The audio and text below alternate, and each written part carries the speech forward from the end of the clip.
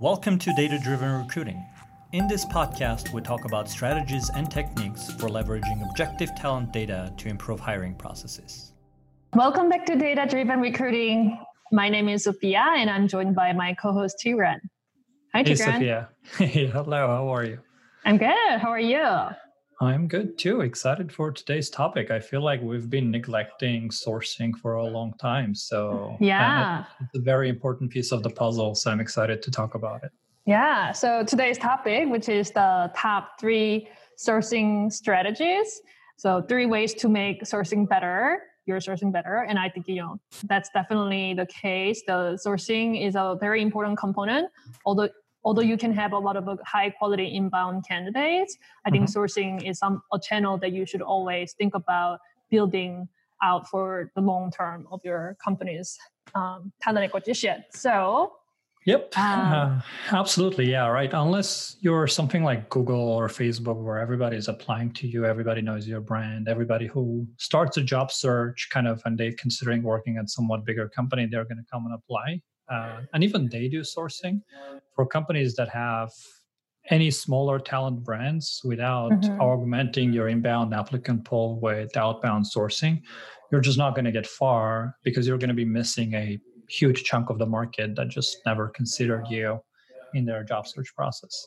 Yeah. And I think, from having a great healthy portfolio of channels that you can really leverage, right? Because there are the pros and cons and things that each channel can do. So sourcing as an outbound, I think is definitely an important one. So let's start with number 1 tip. How can I make my sourcing better? Number 1 tip is follow up. And what that means is you would be shocked how many times I've seen sourcing organizations and sourcers send one message and just move on, right? Like sending one message and just moving on is, you might rationalize it by I don't want to be annoying. I don't want to just kind of keep bugging people. If they were going to get back to me, they would. It's an interesting argument, but the truth is when you look at the numbers, that argument doesn't hold up. The truth is there are a million reasons, aside from not being interested, that someone might fail to get back to you.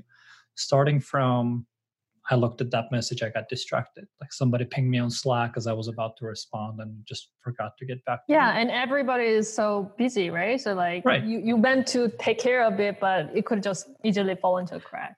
Yeah, so making the assumption that they didn't get back to you because they weren't interested is not really correct. And also timing, right? Just because I wasn't interested a month ago when you first reached out doesn't mean I'm not interested a month later. And maybe you space it out. If you're worried about being too annoying, maybe you space it out a little bit. But things change and things can change overnight. So even if they were not interested when you first reached out, you're not going to be top of mind 3 weeks later when all of a sudden things change. You want to always come back to be top of mind and make sure that if circumstances have changed, you're the first opportunity that they're thinking about.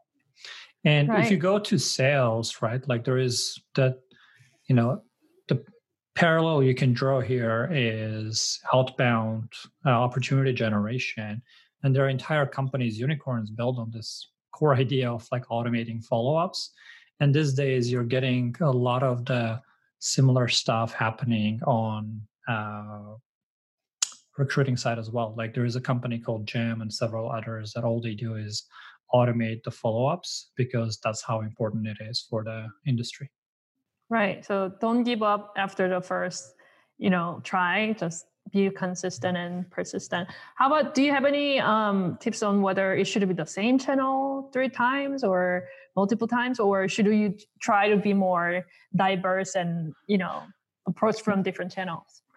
Unless you're worried about them not opening your initial reach out, right? Whether it was email or LinkedIn or whatever it was, I don't think it makes sense to diversify the channels because it could feel more like you're stalking the person rather than just making sure they saw your message, right? Because if they are going to open your email, if there's a pretty good chance, or sometimes on LinkedIn, you can even see if they read it or they don't read it. In that case, pinging the same channel is probably a better idea than being oh, by the way, look, I found you on Facebook too. Are you sure you're not interested in this opportunity? Yeah, pops up in every corner. Yeah, right? Yeah. Okay, sounds good. Let's talk about number two. Yeah, number two is not handing off the candidates too early because, as a sourcer, when you are starting to develop a relationship, at the end of the day, they respond back not just to the job opportunity, but also to you as a human, depending on what you said in your initial reach out. And if the first thing they get back is like, great, glad you're interested, here's a recruiter, go talk to them. It's not a really great way to start it because at the end of the day, the goal of the sourcing organization, the goal of the sourcers is to get hires, not just get a handful of people interested and pass them off.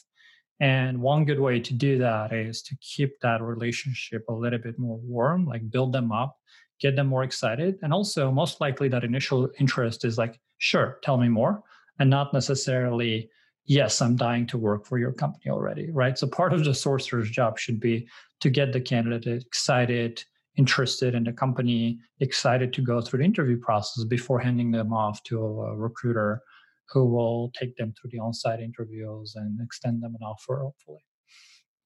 And this is another mistake. Yeah, go for it. What's your thoughts on, because a lot of organizations, they either do a very clear specialization, like sourcing is done by a sourcer, and then the next step further down is by recruiter. But some organizations also have the philosophy that it should be full cycle, like all the way from sourcing, develop that relationship, all the way to that person gets hired. Yeah. What's your kind of thoughts on pros and cons of having that split? I think the best way is somewhere in the middle. I do think doing full cycle recruiting can be too much because, very different types of activities, right? Offer negotiations and on-site candidate experience and things like that. And going back to sourcing, a lot of recruiters find it hard to do all of those activities and keep consistency.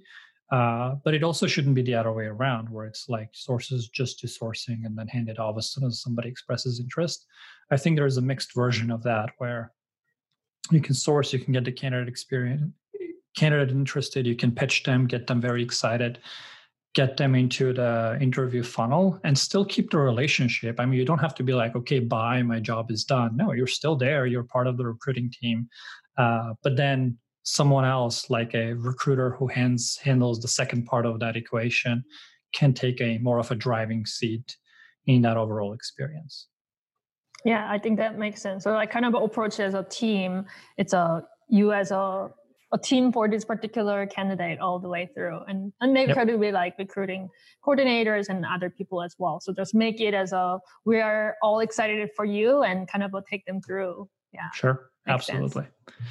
And that brings us to the third point, which is building long-term relationships, right? Recruiting at the end of the day is about finding amazing people who you want to work with and building that relationship so that if it's not today, then a month, 6 months, a year later, they would be interested in working with you and working for the company that you're recruiting for. So not approaching sourcing as just a numbers game, right? I'm going to reach out to 100 people, get X number of responses, and then move on. It doesn't really work that way because the chances that, the X number of people that you've reached out are at the right moment in their life, in their career that they want to change jobs is low. But if they do generate any sort of interest, any sort of a response, you have an opportunity to build a relationship and a relationship that can pay off months later. Like it's a long-term game, right? Because in that long-term game, one way or another, they will remember having a great experience and being impressed by how you presented a company. So next time they are open to a job, you'll be one of the first people they think about to reach back out and say, hey, I'm on the market. What would you recommend? And thinking about it from a perspective of how can you add value, right? Because the way you build your own long-term relationships is by adding value without expecting anything back, right? So if I'm talking to you and you're an engineer considering a job search, I want to be extremely honest with you and give you career advice from my perspective of hey, maybe it's not a good time for you to consider working this company. Instead of trying to just tick off a box and get a number on my spreadsheet. If I feel like it's not a fit for you, I would rather tell you, I don't feel like right now you're going to enjoy this job. So maybe let's reconnect a couple of months later. That's going to pay off 1,000,000 times more than just trying to push it through and hit your numbers instead of building that long-term relationship. Yeah, I think that makes a lot of sense. I think those were all great tips for, improving your sourcing game. Thank you so much for joining today and sharing your tips. And for more tips and insights on data-driven recruiting, please go to ttr.codesignal.com. We'll see you next time.